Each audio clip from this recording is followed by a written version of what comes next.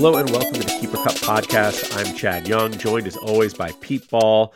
And Pete, it is literally deadline day right now as we are recording for keeper decisions for one of our listener leagues, the head-to-head listener league. By the time everyone hears this, which will be, I guess, a week from now, right? We're recording on Monday the 15th. This episode comes out on Monday the 22nd. So this will all be public information by the time we actually post this, but still, I'm still wrestling with some final decisions. I don't know about you. Are you like locked and loaded, ready to go? Honestly, I thought the deadline already passed. I'm good. I'm good on on that for sure. So you're not trading me Volpe, huh? No, I don't think so. I liked throwing him out there just because, Yankee shortstop buzz, and he's worth such a late round pick. I thought I could get somebody to really pay up, but the offers have just been like, fine. Yeah. Well, we can talk a little bit about that. We have some trades that we both made. What we're going to do today is talk through how we make keeper decisions, how we value keepers, how we value draft picks, things like that. And then we'll sort of talk through who we kept, why we kept them, maybe poke around at the Roto Listener League as well, because there's been some trades going on there. But first, this is episode 124. And I don't know. It's like the one hand, I look at 24. As soon as I hear 24, I'm like, oh, Willie Mays. And then I was like, wait, that's also Ricky's number. And it's like, these are two inner circle best to ever play the game kind of guys. And that's before we get to Ken Griffey Jr., who is, I guess, the third most associated with this number, at least for me. He's not quite at the tier of those guys, but obviously a great player, clear-cut Hall of Famer. Barry Bonds wore 24 until he got to San Francisco, where he theoretically couldn't because of Willie Mays, but Mays actually gave him permission to wear 24. He just declined. So Bonds is associated with 25 in part because it was his dad's number, and in part because his godfather said, you could wear this. And he was like, no, Willie, this is your number. But for you and I both, formative years watching Manny Ramirez wear 24 for our respective teams. That's where it is. Everybody around here, I can tell you, they think of Manny Ramirez. It goes without saying, but I'm not a numbers guy. That's part of the reason why I like doing this so much every episode, because it's like, oh, I didn't know that, Willie Mays was number 24, but there are some numbers that stick out, 24 and 34. Went down in infamy here. Yeah, it's sort of crazy. Like 24 in particular, like you look at this and you can make a case that I don't know, there's so many teams that have had like a truly great 24, like Bonds in Pittsburgh, Mays with San Francisco and New York, because he was in both places. Ricky Henderson with the 73 different teams Ricky Henderson played for. Griffey with Seattle, Manny with both Cleveland and Boston. For the Yankees, Robinson Cano wore 24 for a long time and was a great player for them.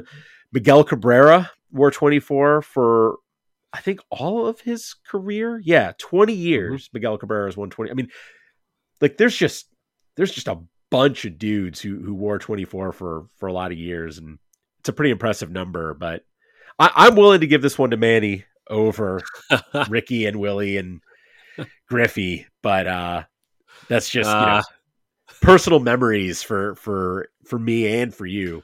I'll say like my username on lots of things is my initials, the numbers 9 and 24. And 9 was for Carlos Baerga, 24 was Manny Ramirez. Everyone thinks it's my birthday. Oh, September 24th. Nope, it's not my birthday. It's those two guys. So yeah, I'm happy to give it to Manny.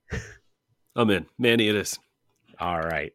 Well, having declared this the Manny Ramirez episode, let's get into talking about keepers. And we talk a lot about how to value keepers in Auto New, and that works for basically any auction league. And it's a pretty straightforward thing. How much does this player cost? How much would I pay for this player at auction? Done. It gets a little more complex in drafts.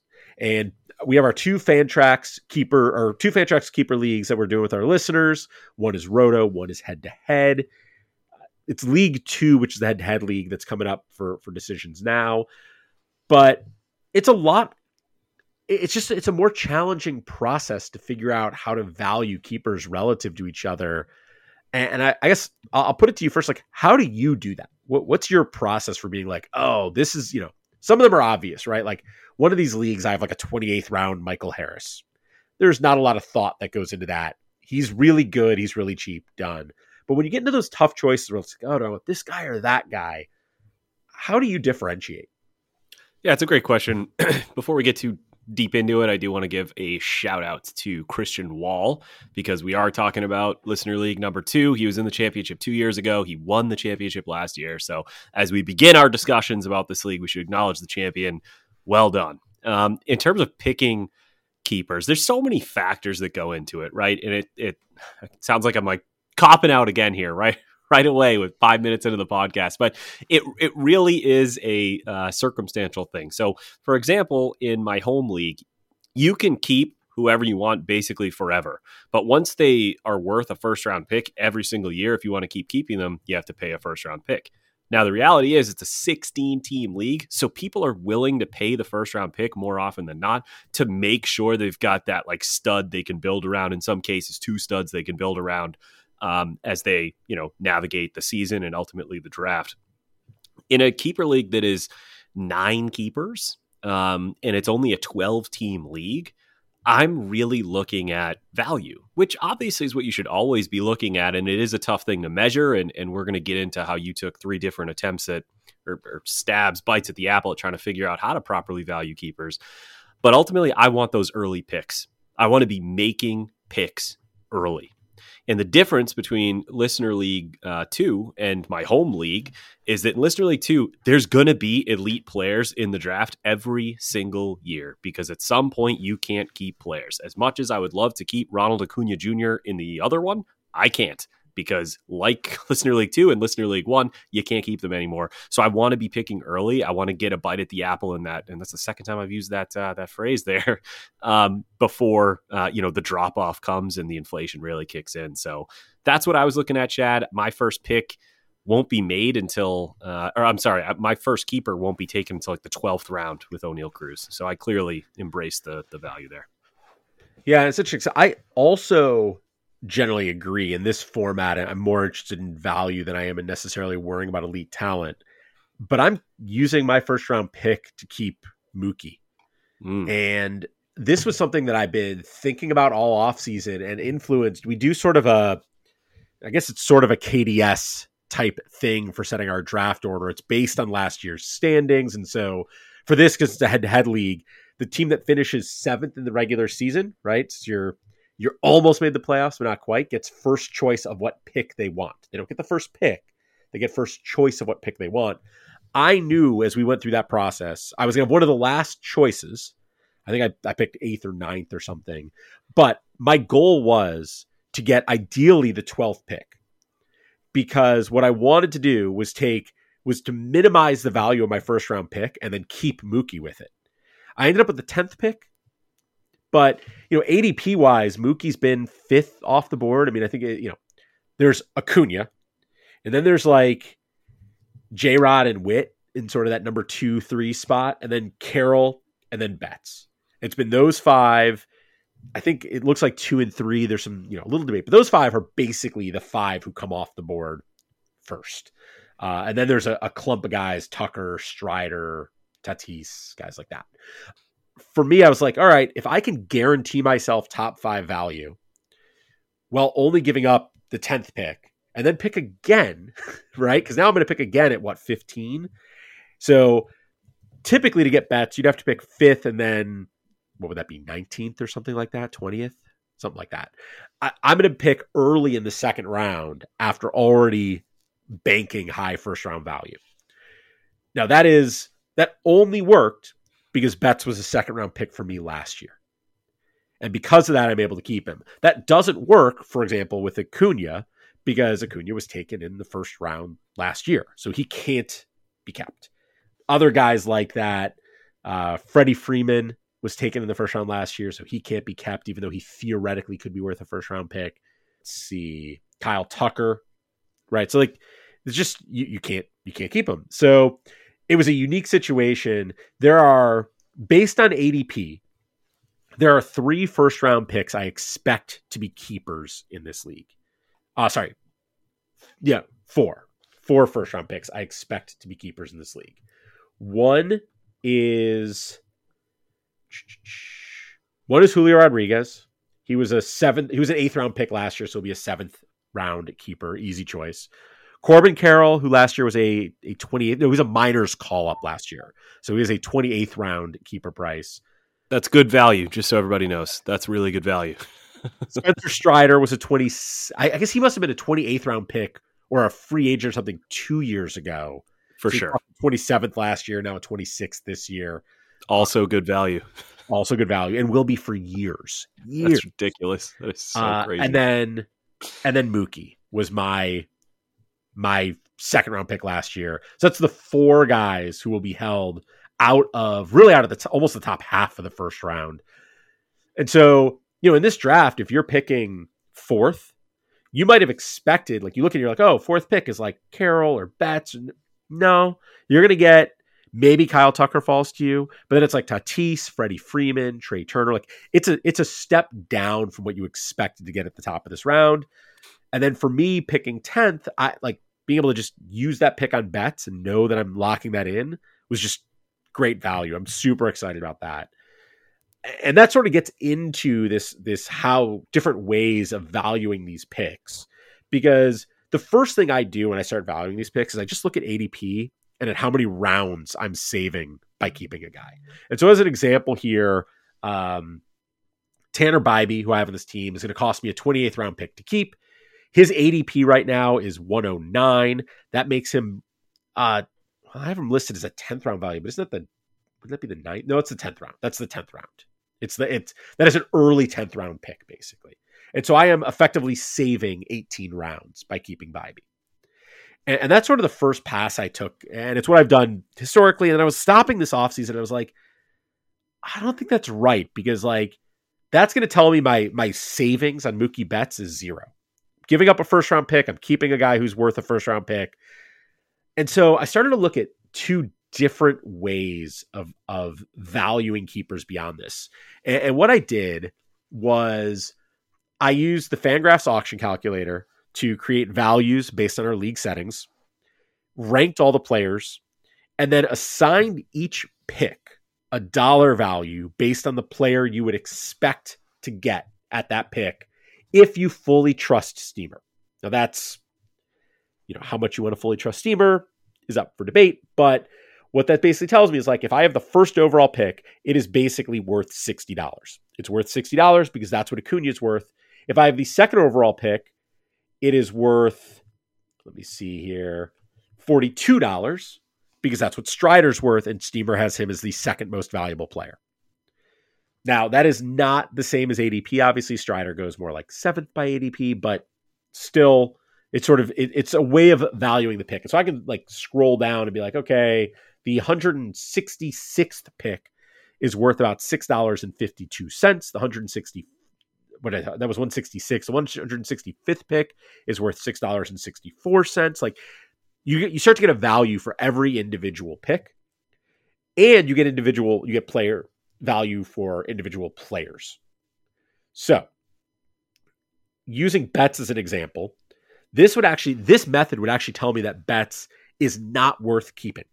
And the reason is that Steamer has him as the 13th most expensive player, and I'm using up the 10th pick to keep him.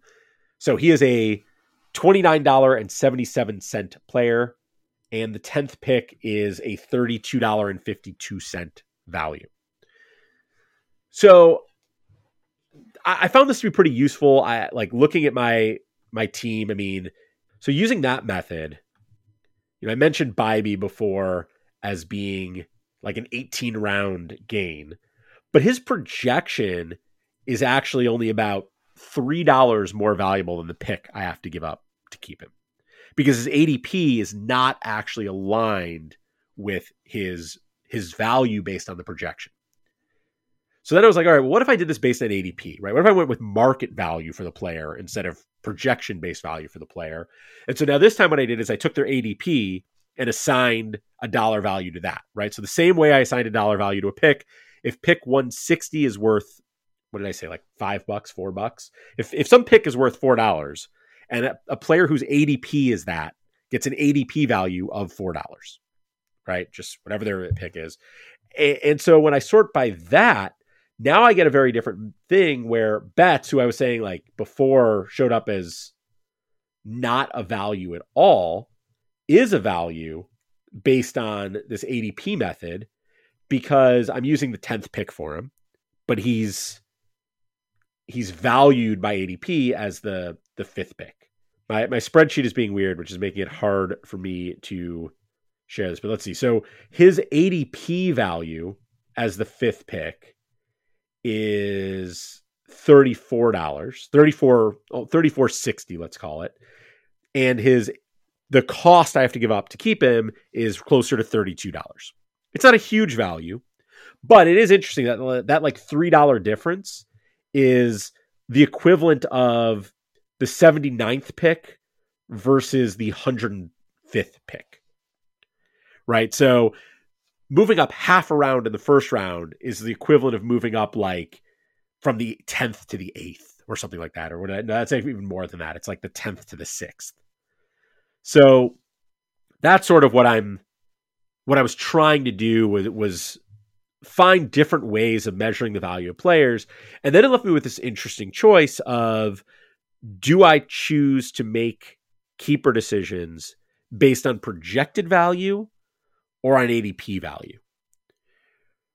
Right? Because, in an auction league, if a guy's value is below what his price is, I'm not going to keep him.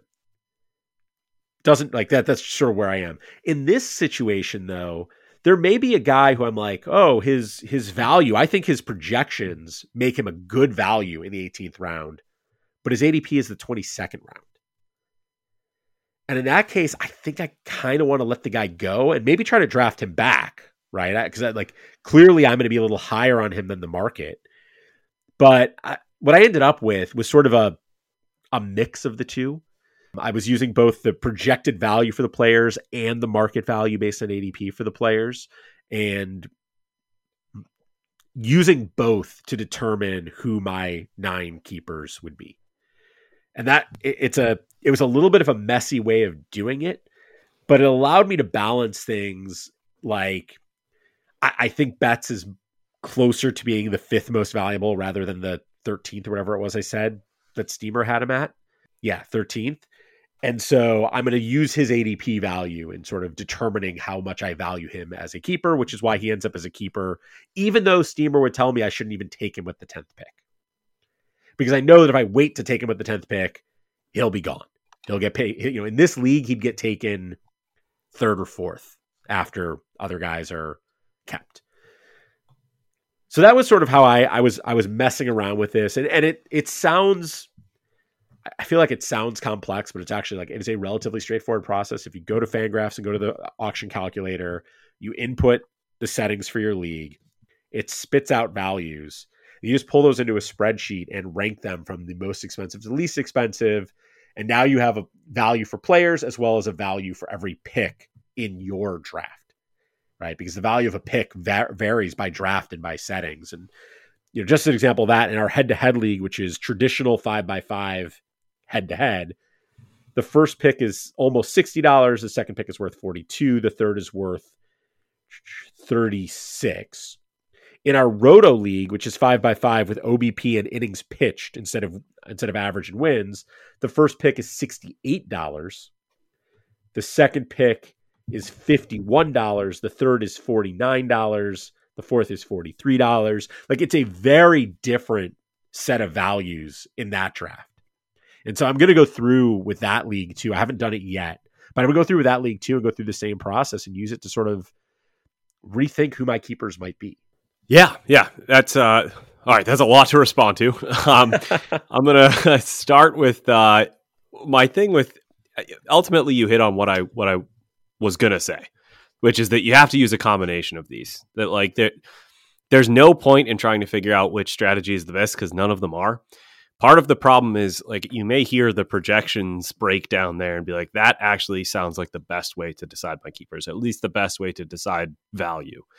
But my issue with projection systems, and I don't have like an axe to grind with projection systems. I think they're fine. I think we all naturally project, whether we have specific numbers in mind or not, because we value players in one way or another. But projection systems, as they come out, they're often very conservative, and they give you one outcome. And that outcome is, in my opinion, it's usually not that likely, especially with the later players, because you'll see players in that ADP range of 200 to 300, and they'll give an extremely like middle ground potential outcome. And you'll be thinking like, all right, well, if this guy plays and gets the plate appearances, it's going to be way better than that. Or the other most likely scenario is he doesn't get the playing time and barely plays and doesn't even come close to that. And so what they're actually giving you is not something that's all that helpful.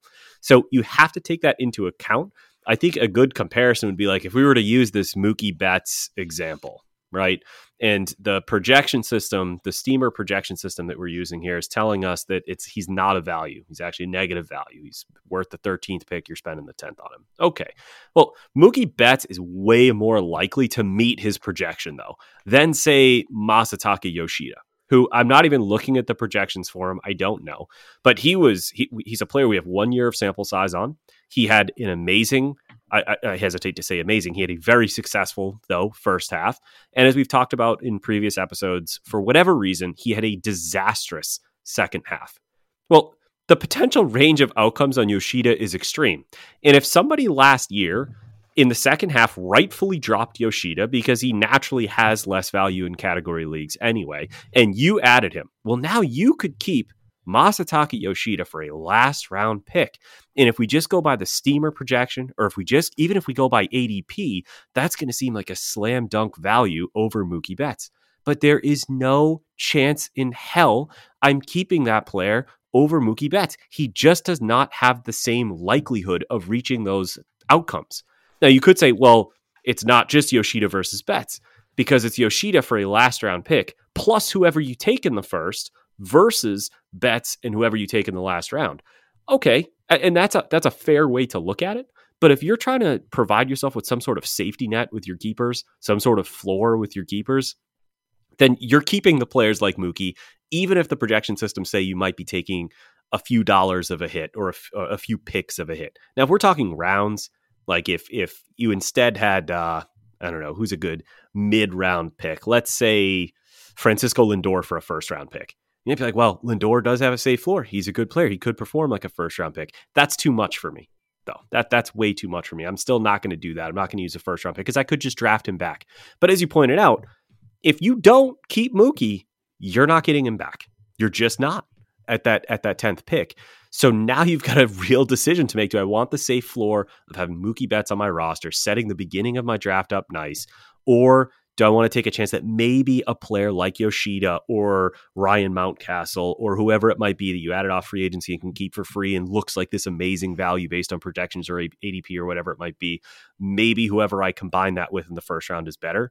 But with a player like Yoshida, you could be the next person to drop him. You could be just like the guy last year who dropped him, and now it's just a straight up Mookie Betts versus whoever you got in the first round. Let's call it Kevin Gausman. And you might just prefer to have the superstar that is Mookie Betts. And let's not forget, the point is not Mookie here, but if you take out a September in which he hit one home run and batted .244, he was in the MVP talks right there with Ronald Acuna Jr. the entire season. It all just fell apart for 1 month. And Mookie has the track record to make me feel pretty good about him going forward. So long-winded way of saying, yes, I'm using the 10th pick to keep Mookie over, let's say, some guy who might appear, just because the projections say so, to be this extreme value later in the draft. It just doesn't make sense to me. With 9 keepers, maybe it is okay to take that risk, because if your 1 through 8 keepers are great, you feel good about them, they're all values, then sure. I mean, I'm doing that in both of these leagues. But in a vacuum, no, I'm not doing that. I'm keeping Mookie. Yeah, and I think like as a sort of prime example here, as I look at this league, so let's start with this. I know we said we talk about who our keepers are. I'm going to quickly go through. I've got a 28th round Tanner Bybee. I'm keeping him. I have a 14th round Zach Gallen. I'm keeping him. And these are what guys that, like, it doesn't matter what method I use to value them. They are great values. A 26th round Andres Jimenez is my third.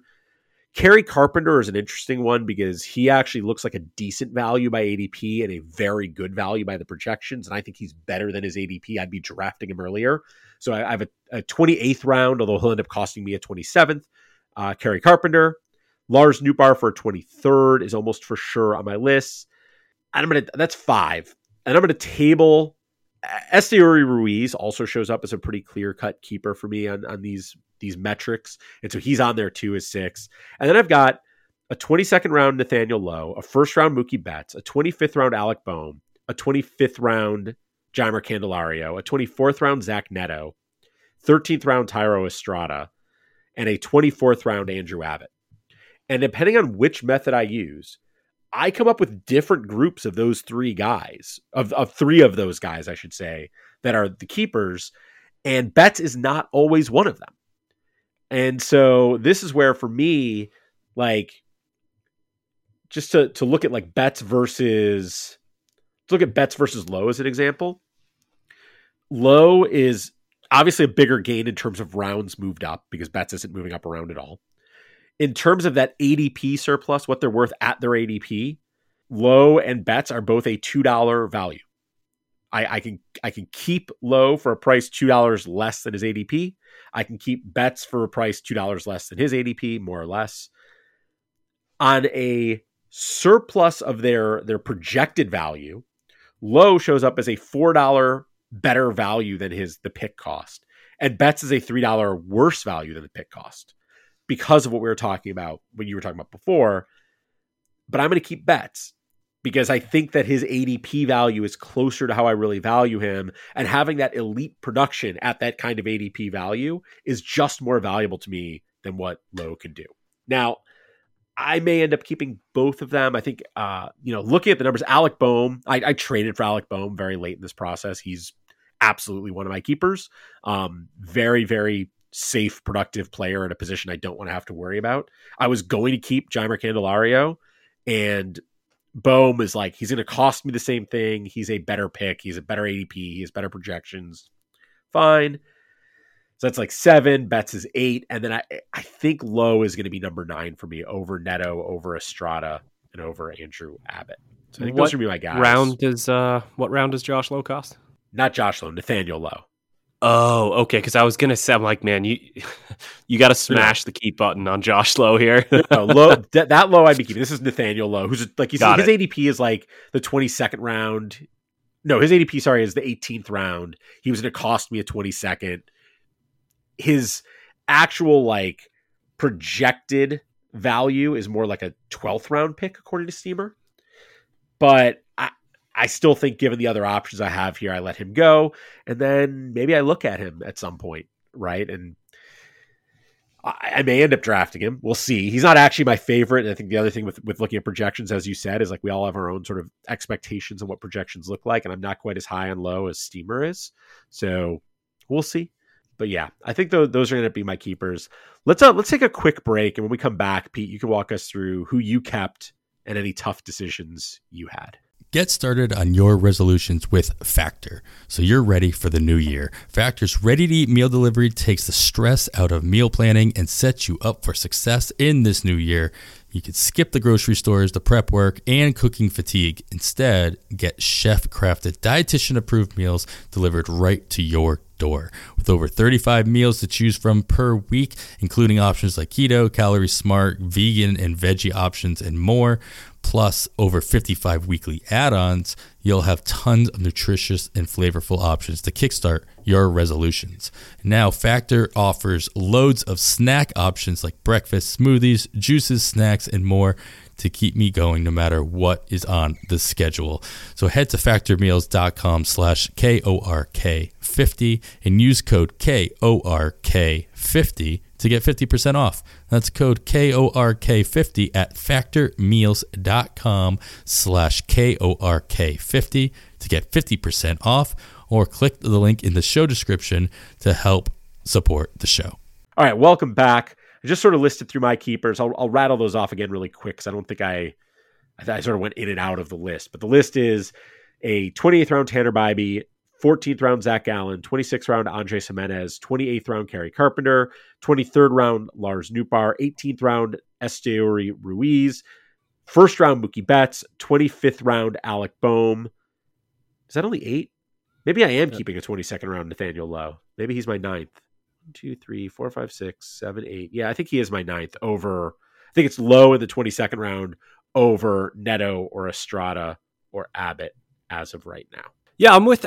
So before we get into mine, let's do a little breakdown of yours here. I'm Okay. actually with like all those picks, I think, and it's because of the names you listed at the end that you're not keeping.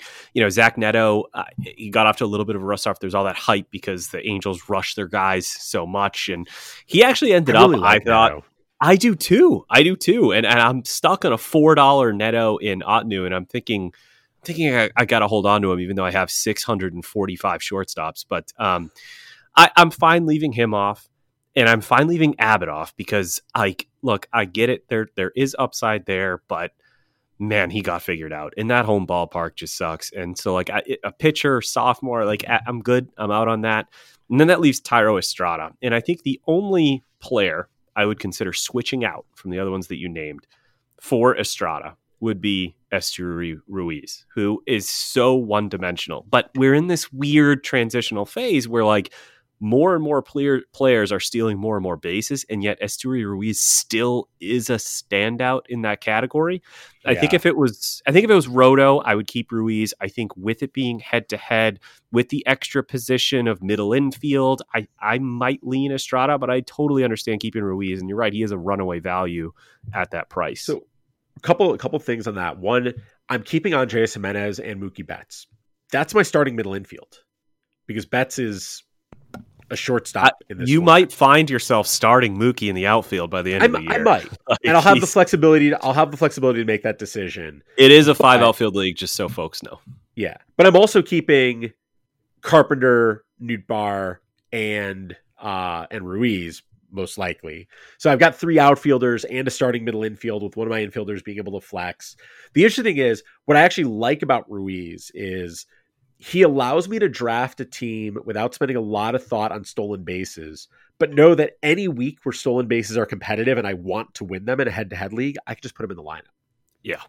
Right. And it's not a guarantee that I'm going to win, but I do think like he was the only player who stole more than one stolen base every other game on average. Right. So his stolen bases per game was more than half.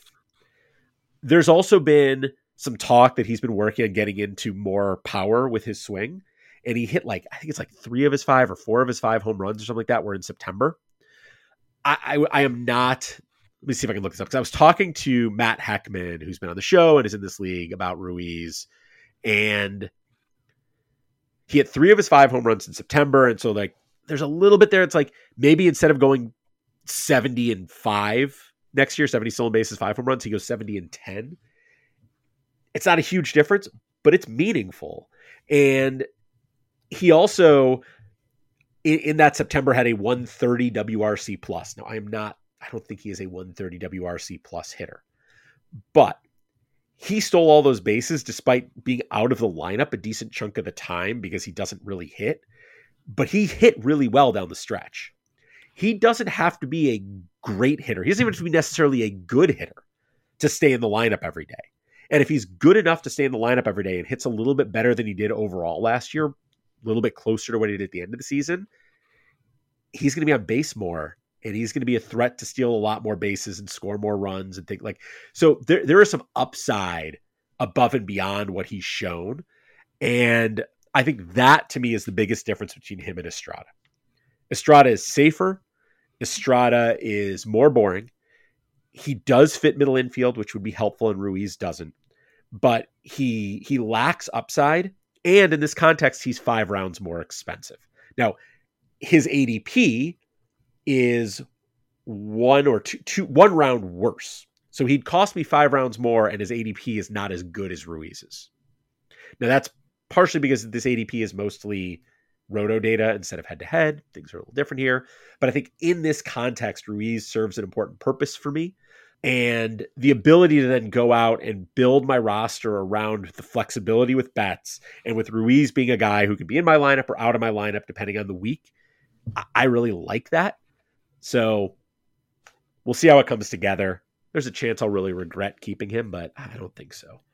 I don't, not when the alternative is Tyro Estrada. Like, there can only be so much regret. Like, you know what? If Ruiz is hitting 130 by the end of May and he's not on your roster anymore, right, you're not going to look at the guy rostering Tyro Estrada and be like, oh, what could have been? So right. I like taking the upside swing for a later keeper there. Yeah. So let's go through your keepers now. And you said you as far as you're concerned, you thought this was like all done, ready to go. So your keepers are locked and loaded, right? Yeah. I mean, I thought I was at noontime. Honestly, ever since I traded away Hunter Green, my keepers have been locked and loaded because I had a very obvious 10 candidates, and Hunter Green was one of them. And I traded away Hunter Green. So then I ended up with my 9. So my keepers, I can run through them. I'll go by the last value and then the earliest. So Cole Reagans, I picked him up last year, so he is free. He's not free, but he's a 28th round pick, which is the last pick of our non-prospect draft. And then I'm going to keep Anthony Volpe for a 27th. I'll be keeping Andres Munoz for a 26th. I love that one. Little Red Sox action, Jarren Duran for a 25th. Then I've got Grayson Rodriguez for a 19th, which I love. Royce Lewis for an 18th. I'm actually getting these wrong. So I have those first 4 correct. Grayson Rodriguez, that is correct. Grayson Rodriguez, 19th. Royce Lewis, 18th. Sonny Gray, who looked awesome. I actually don't feel great about this, but it's for a 17th round pick, so I do feel great about that. Tyler Glasnow for a 16th, and O'Neal Cruz for a 12th is my earliest kept player. So I could have had Hunter Green for a 25th. I traded him away for a pick that is probably going to be irrelevant, but ended up with those guys. And it's worth mentioning in my minors, I'm going to be keeping Tamar Johnson, which whatever. And then Gavin Williams and P. Crow Armstrong, who will both probably be immediately promoted. Maybe not P. Crow Armstrong, but certainly Gavin Williams. So I'm keeping a ton of pitchers, which I feel good about. I like all these pitchers. My hitting, though, I'm going to have to address with Volpe at shortstop, Cruz at middle infield, and Jarren Duran in the outfield, Royce Lewis at third base. Just 4 of my 9 keepers are bats. So looking at the rest of your possible options here, you have a bunch of guys I like. Not necessarily that they have to be keepers, but guys I do like, I am interested in. Like I always like Ryan Mountcastle, as unimpressive as last year was. I'm still in on him. Lamont Wade Jr. is a good hitter, and it's not an OBP league, so that hurts him a little bit, but still. Mitch Garver and Cal Raleigh are both excellent options at catcher, but as you and I have talked about, catcher is deep, and so waiting on catcher, I totally get that. I think the name that stands out to me is I sort of thought he'd be on your list, and I'm curious if you thought about him, and if so, how you landed on him being off the list, is Jake Burger. Jake Burger, sure. I thought you were going to say Max Muncy, to be honest with you. Yeah, I mean, when I consider Burger and when I consider Muncy, I could see how I guess it's more of a conversation. It is only a single catcher league. I would have loved Mitch Garver at a 28th round pick. I don't know. I already had Royce Lewis in the fold, and when I look at my 9 names that I have here, I really want to keep them ahead of Jake Burger. Jake Burger's going ahead of Jarren Duran in drafts substantially, I would assume. I'm not 100% sure. And yet I'm keeping Jarren Duran, and they could be worth the same thing. That's to give me a little bit of a floor in stolen bases, which I don't care as much about in head-to-head, admittedly, but I do have that concern about outfield. So I guess Jarren this is a Duran pretty good... is going 2 picks after Jake Burger. Or no, 13 picks after Jake Burger. He's going 2 picks after Muncy. They're all going in a chunk between 159 and 172. Wow, Duran's going that high, huh? Yeah, at least according to what I'm looking at. I can double check that. Wow. Okay, no, I guess, again, it's the premium on stolen bases. I haven't. It's not something I've emphasized in the past in head-to-head categories leagues. I still don't think I need to, but I'm excited about Durant. I don't know if it's bias or what it is. When he was healthy last year, the dude was hitting. He was stealing bases. So it's nothing against Jake Berger. It was just a case of the other 9 guys. I like their values more. Yeah, that's interesting. It makes me want to now look at Berger and determine whether or not I should be trying to get him from you in a trade. But I don't think. Go nuts. Well, and it's interesting because like I just made that trade to go from Candelario to Bohm, and so now I'm wondering like, oh, is there an upgrade from Bohm to Berger? But I don't know. Anytime you can get a burger, it's an upgrade, man. That is true. That is true. I do like a good burger, but so it's a big consideration for my team when deciding these keepers as well is I have a ridiculous amount of draft picks. I mean, we'll talk about the trades, but I personally will draft 5 times in round 8. And I also have the first pick of round 9. So between picks 91 and 97, I have picked, I'll just name them. I've picked 90, 91, 92, 95, 96, 97. So I felt like I in a situation like that, I can take more swings, for upside. Yeah, to say the least. Goodness. And I also have 2 picks in the top 5. And that includes the first overall pick. So everybody, just so you know, as long as he's healthy, knock on wood, I will have Robert Acuna Jr. Ronald Acuna Jr., not Robert. I don't want Robert Acuna Jr. We'll have Ronald Acuna Jr. And whoever comes to me at 5, whether that's Tatis Jr., Aaron Judge, whoever. I don't even know how committed I am to any of those right now. I'll have them as well. So my team has a safer floor than it sounds. Yeah, that's a pretty good place to be getting those 2 early picks. That's and those, just give some context, like those picks in the 90s are all like $13-ish values.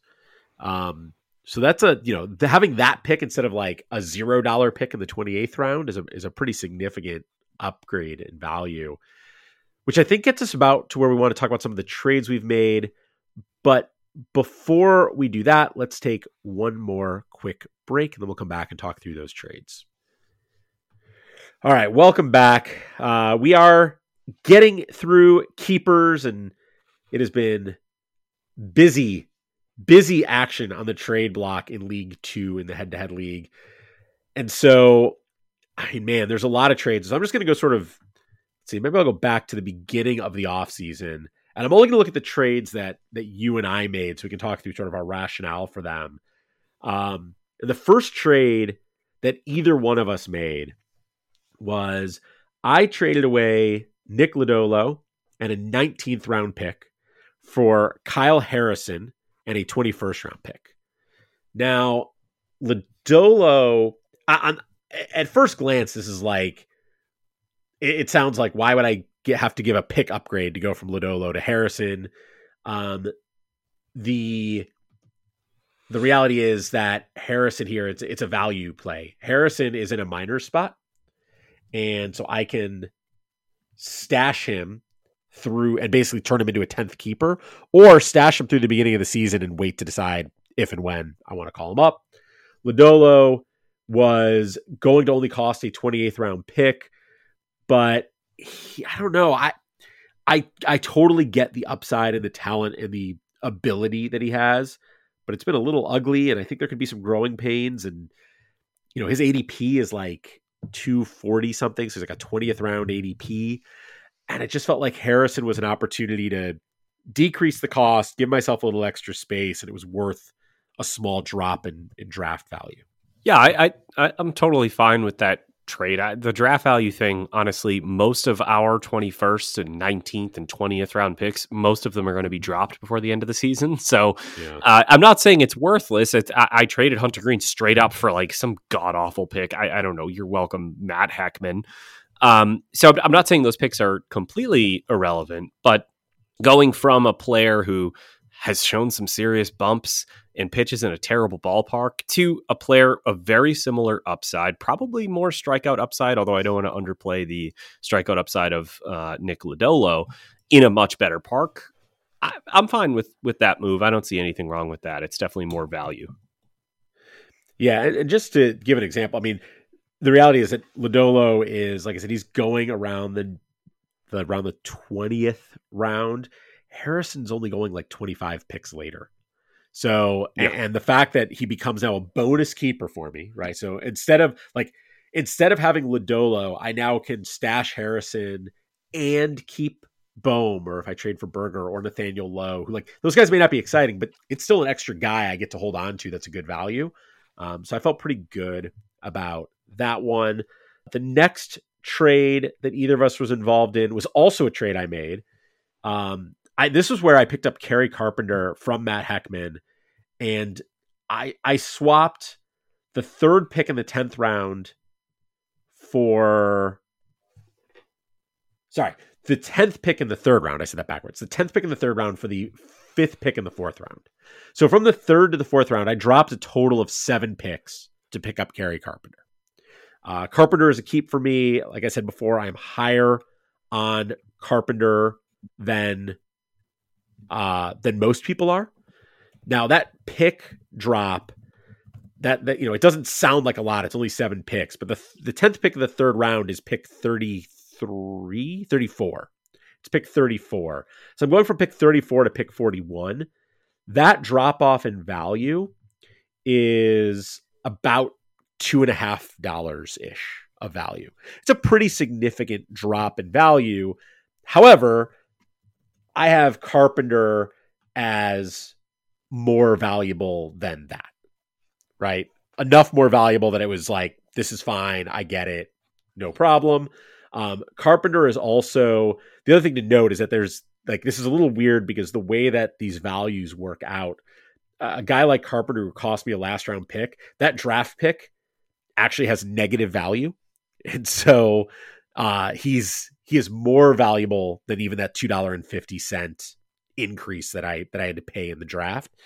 Would I have rather done a $2 increase in draft value by going from like the 19th round, like giving up a 16th round pick for a 19th round pick or something like that, like dropped like 3 rounds but later? I probably would have preferred that, but in this case, 7 picks difference. I honestly, I looked at it and I was like, there is a reasonable chance that I'm going to be deciding between 2 to 3 guys at 3.10, and one of them will still be there at 4.5. And if not, they're not. So that's what I went with.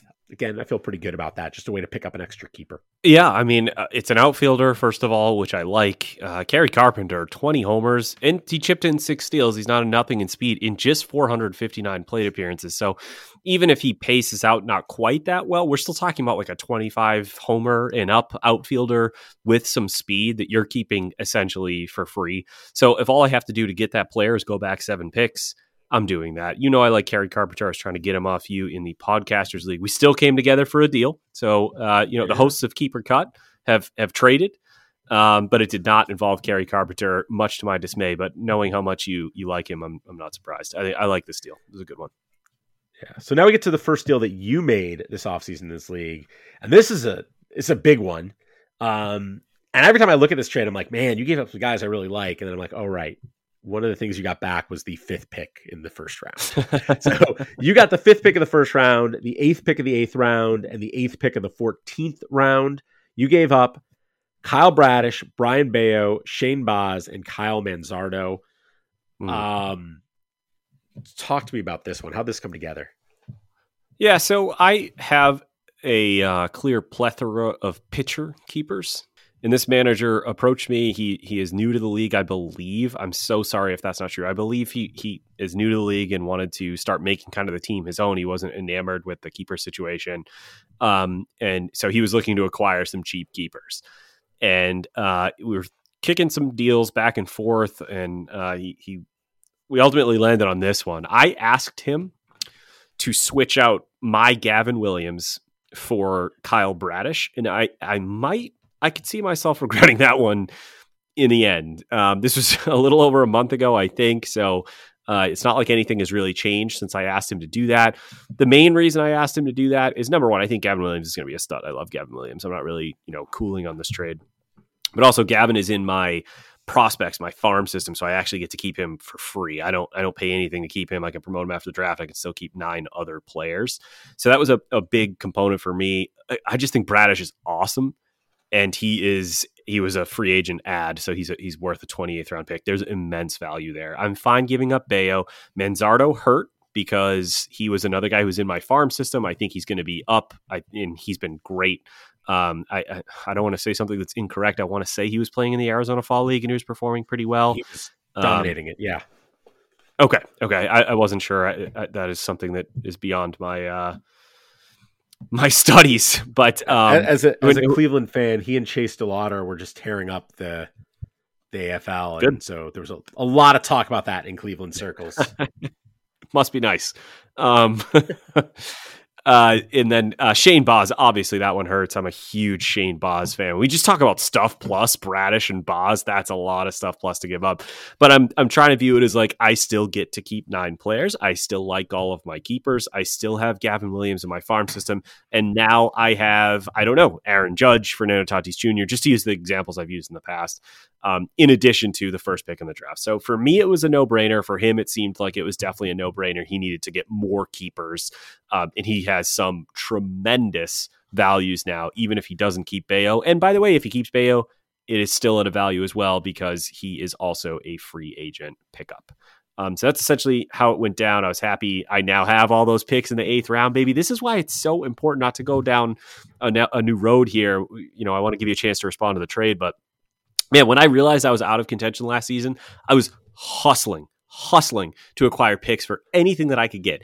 And I have so many draft picks now that, like, first of all, I better not mess them up. That's a great spot to be in, but it's so important. I'm preaching to the choir. If you're listening to this podcast, you already do this. And certainly this league is tremendous. Everybody's super, super active. But man, even if you're out of it, you're never out of it in Keeper League. It just means you're now in it for 2024 as opposed to 2023. And that's how I was approaching it. And so I'm in a pretty good spot. Yeah, I mean, I think your breakdown of this is fine. The one thing I would note is Bayo is a 22nd round keeper cost. You picked him up in the 23rd round last year. Oh, I just assumed he was a free agent. No, and so he's a little still good value. Yes, but not as good. It's sort of borderline value, I think. Bradish with inflation, Bradish and Boz are the two I look at. Keeper. Yeah, Bradish and Boz are the two I look at. Manzardo as well, especially because he's in the minors. I'm just like, that is a lot to give up. For the 5th pick overall, let alone the fact that you got a couple of 8th round picks. Like, this is an easy trade for you to make. Like, this is the 5th overall pick itself is just so valuable that those guys, yeah, I love this trade for you. I'll take it. You're kind of breaking up right now, but I think I heard you say you love this trade for me, so I feel good about that. Oh, I do. Okay, good. Well, you should, because that's what I said.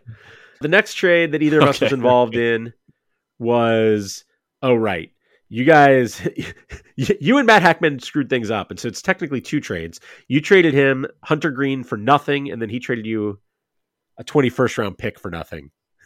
But I think what that really was Hunter Green for a 21st round pick, correct? Yes. That was what that trade was supposed to be. I do apologize if I scared people. I got multiple messages. I think one of them was from you. And I think another one was just in the general Discord of like, are we giving away players for free? No, that's not. I would never help out Matt Hackman like that. I still feel like I helped him out here, not intentionally. At this point, I'm just looking to get picks. As much upside as we all look at Hunter Green and we say, like, wow, that's a lot of upside there. There weren't a lot of people banging down my door to offer me better picks for Hunter Green because he was trash for a decent portion of last season. So I looked at this as, all right, Hunter Green's probably my odd man out. I have a ton of pitcher keepers. I want to get something back. I have to be realistic about what my expectations are in return. So even though I'm giving him a value, I am getting an extra pick to fill up my roster. Is that player going to be dropped by the end of the first week? Potentially. But at least there's an extra pick. Yeah. And I mean, you and I sort of did the opposite things here where you made that deal with Heckman, and then not long after that, he traded Alec Boehm to me. And in that Boehm trade, I moved down 3 picks in the 14th round from pick 5 to pick 8. And I moved down 7 picks from the 10th pick of the 17th round to the 5th pick of the 18th round. That's effectively nothing. Like 3 picks in the 14th round, 7 picks in the 17th, 18th round. Like I just don't care that much. By those points in the draft, I'm drafting my guys. I'm not drafting by ADP anyways. And so the chances of Matt or any of the other people in between us, just grabbing the guy I had to have or whatever. It's just so slim. And so even though like I could have kept those picks and just kept Jeimer Candelario, I like Bohm better. And so I made that move.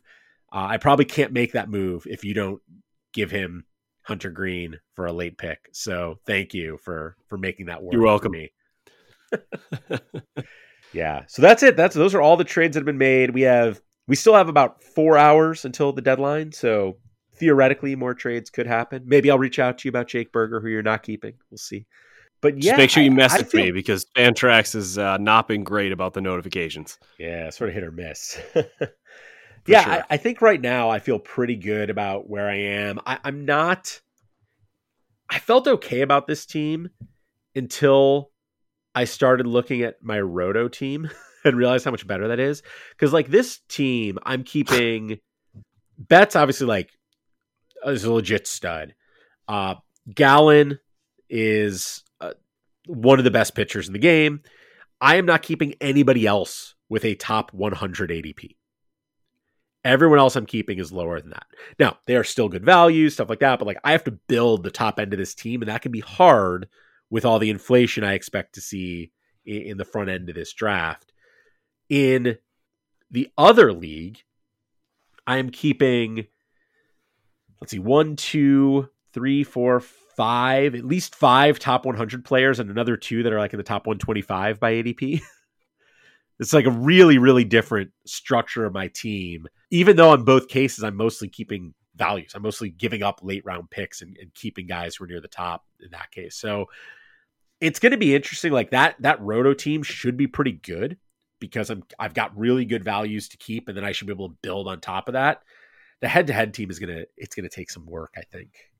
It's funny how opposite we are. I mean, I should end up okay in the Roto League. I really wanted to win that last year. I had freaking Freddie Freeman and Ronald Acuna Jr., but my pitching just, every swing I took when it came to pitchers missed. But we're opposites because I feel fantastic about the head-to-head league. My keepers are not high-end themselves, but I feel like I'm in a good position. In the Roto League, my keepers were just, I mean, I'm still keeping Chas McCormick. Like, that should be like a rule of thumb, man. If you're keeping Chas McCormick, you're kind of in a tough spot. No disrespect to the amazing season that Chas McCormick had last year. So I ended up selling my soul, essentially, to bring in Corbin Carroll. So if you're wondering, what would a Corbin Carroll, who costs a 25th round pick to keep, cost? Like, what could that possibly cost to acquire? Well, I also got a Pete Fairbanks who cost a 28th round pick, and that's not worth sneezing at. I mean, that's substantial value. But it cost me a last round Evan Carter, who I added off free agency last year. It cost me a 25th round George Kirby. Ouch. It cost me a 4th round pick. And it cost me I think 11th round pick. 10th. So 10th, sure. Let's make it worse. So I really, really had to pay up, but I wanted to get the elite keeper and Corbin Carroll to start raising the floor of my keeper situation. My keepers, since we ran through them as of right now, Francisco Alvarez, who I think is a 14th. I've got Chas McCormick still, who is going to be somewhere at the end. Camilo Doval, Devin Williams, and Pete Fairbanks, all at values. The value on Devin Williams and Pete Fairbanks is really high. Camilo Doval's a 10th round pick, so it's not amazing value, but for right now, he's a keeper. Corbin Carroll, who is now, I should just name my team Corbin Carroll. Jorge Soler, who's a 22nd, I want to say. And then O'Neal Cruz, who right now I'm keeping, but I might decide to opt against that. He's worth, I think, an 8th round pick. I'm sorry, I should have those up in front of me. I do not. So it's okay. It's not great. It's a lot of outfielders. It's a lot of closers. I have my work cut out for me in the draft, and now I'm without a 4th round pick. So I'm in a tough spot in the Roto League, but we'll see. I got Corbin Carroll now, man, so I'll look forward to that for the next decade. That is a really, really nice place to be, having Carroll forever. So I don't feel too bad for you about being in your tough spot. I also I feel better now. I also made a trade in this league. Actually, I think I made 2. So very quickly, somebody offered me a 5th round pick for Framber Valdez. Valdez would have cost a 9th or a 10th, a 9th or a 10th to keep. there's good value there, but I was like, for a 5th round pick, I have more keepers than I want here. Easy. Done. Yeah. Easy choice. No-brainer. Made that move. The other trade I made is still going through. It hasn't processed yet. This is an interesting one. I traded away Anthony Santander and Tanner Scott. Scott was like a last round pick and Santander was like a 23rd cost or something. I get traded away those two and a 23rd round pick for Jesus Luzardo and an 11th round pick. Luzardo is going to cost me like a 19th. Those methods of valuing picks and stuff I talked about before would tell me that I gave up a little too much here to get Luzardo, but I think the future value versus, the iffiness of Scott, like his value, part of the reason his value is high is because he's sort of being valued as like the closer. And I'm not sure he is the closer. And if he is, he may not be for long, right? This may be a 1-year thing. We don't know. Santander as well. It's just like, he's valuable right now. How much longer he's valuable as his draft cost goes up from a keeper perspective, I don't know. We'll see. Luzardo, like, if he has another great year, he's going to lock himself in as an early pick, and I'll be keeping him for a few more years. And so I felt pretty good about that. Having done all of that, it leaves me in a position where my keepers are, let's see, Michael Harris, who I have for a 26th round pick. He's as close as I get to Corbin Carroll. He's not Corbin Carroll is good, cheaper and better, but it's pretty good. Tyler Glasnow for a 20th round pick. Tanner Bybee for a 28th round pick. Jesus Luzardo for a 19th round pick. Now I lost count. I don't actually know. Harris, Glasnow, Bybee, Luzardo. Andres Jimenez for a 25th round pick again. And then I get some difficult choices. I think Brian Hayes for 28th is going to be one of the keepers. I think Spencer Steer for an 18th is probably one of them. David Bednar for a 14th, I am debating. Bo Naylor for a 28th and William Contreras for a 10th are both pretty good values. And this is a 1-catcher league. The other league's a 2-catcher league. I think I'll probably keep Naylor, but I'm also going to shop those guys. We have a couple more weeks and we'll see what happens. I lost count of who else I was keeping. Who else do I have here? I have Paul Sewald, but he's like an 8th round pick, and I don't think I'm going to do that. I've got Lars Nootbaar for a 23rd round pick, which is okay, not a bad option. I have a 24th round Ezekiel Tovar, who is not quite worth that, but I really like the future on that kid. And so I'm sort of, I don't know. I'm debating stuff, but Harris, Glasnow, Bybee, Luzardo, Jimenez, Bednar, and Ke'Bryan are a group that I'm excited about. Yeah, no, that's a pretty good spot to be in. And, I don't mind keeping closers in this format. You mentioned a closer, right? Who was it? Bednar. Yeah, I don't. I think there was even another one if I remember correctly, but I have Bednar for a 14th and I have Sewald for an 8th. Oh, he's an 8th. Okay, yeah, I wouldn't keep him either. But I last year I kept a couple closers and I'm keeping them again. So in rotisserie, I think it's a little bit different. I value steals more. I value saves more. I don't think there's anything wrong with that. I do think 3 is overkill. 1/3 of my keepers are closers. That's not okay. So if you're listening, send offers for Duvall, Fairbanks, or Devin Williams. We may have a fit there. There may be something worth talking about because I think I think Sewald is just too expensive. And I already traded away Tanner Scott, who would have been a 28th round pick and would have been although I'm keeping a bunch of 28th round guys. So he would have ended up by getting rid of him, I get to keep like a 25th round pick or 24th round pick or something, but he still would have been good value there, but not as good. I don't know. Again, that was about Luzardo. So things are still sort of early in that league. It's been a little bit slower to get going. And so there hasn't been as much action. We still have a couple weeks before the keeper deadline. So we'll see what happens in that one. And we'll probably be ready in a couple weeks to talk in more detail about other trades that happened there and where things landed. But anything else to say before we wrap up for the day? No, I think this was a good flush out conversation of these two leagues, but I think even though it was about two specific leagues that you may not be in, you listeners, all of these rules still apply. The breakdown of how to evaluate your keepers, how do you decide between, wow, Ronald Acuna Jr. just had this amazing season last year. Do I keep him for a first round pick? Yes, if it's him, but maybe not every single first rounder you need to keep just because they had a great season. You might be able to get them back. It's the constant debates that we have internally when this time of the year comes, deciding keepers, and go for the value and be paying attention to how many picks you have and hope for the best. Yeah, and I think to that Acuna point, like remember that when you're measuring value, moving up a few picks in the first round has a lot of value, right? Like it has as much value as moving up a couple of rounds or even more than a couple rounds later in the draft. Like if you can give up your last pick in the first round, like if you're picking 12th and you can keep Acuna for that 12th pick, you literally won't have a better keeper than that. That'll be it. That's the best keeper you're going to have.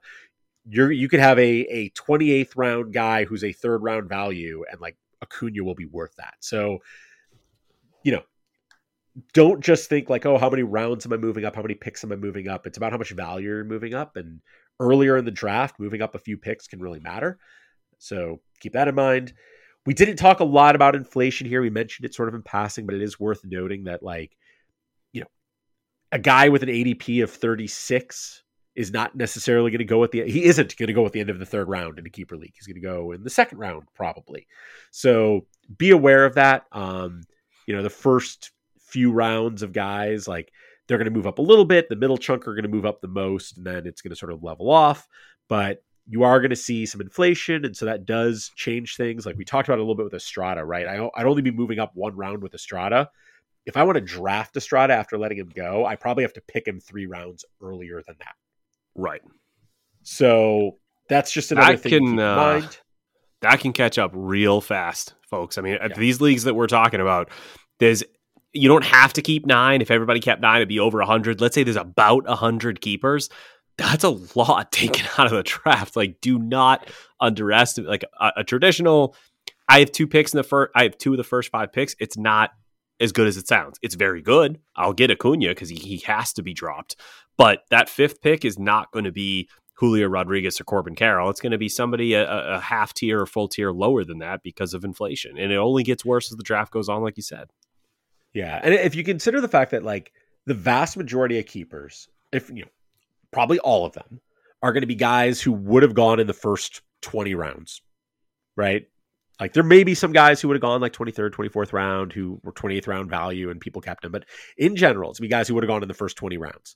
That means that by the time you pick a guy in the 20th round, 21st round, 22nd round, their ADP will be something like 9 rounds earlier. Sorry, 9 rounds. Wait, I'm confusing 9's myself a lot here. Yeah. By the time, actually, it's under that. By the time you get to the 20th round, you'll have caught up, is what will happen. At some point in the middle there, you'll be looking at guys who are 5-6 rounds earlier in some cases than you would have expected. Mm-hmm. That's what I was trying to say, right? Like, if out of the first 100 guys who would have been drafted, there's 50 or 60 who get kept, which is entirely possible in this structure, then your 10th round pick is all of a sudden a guy who would have gone a lot later otherwise, right? So be prepared for that. It really does make a big difference. It impacts the value of those draft picks. And so when you're trading for draft picks, keep in mind that like that 8th round pick isn't going to be quite as good as you hoped it would be when you traded for it, because a bunch of the guys you might have taken there will already be gone. So just a thing to keep in mind.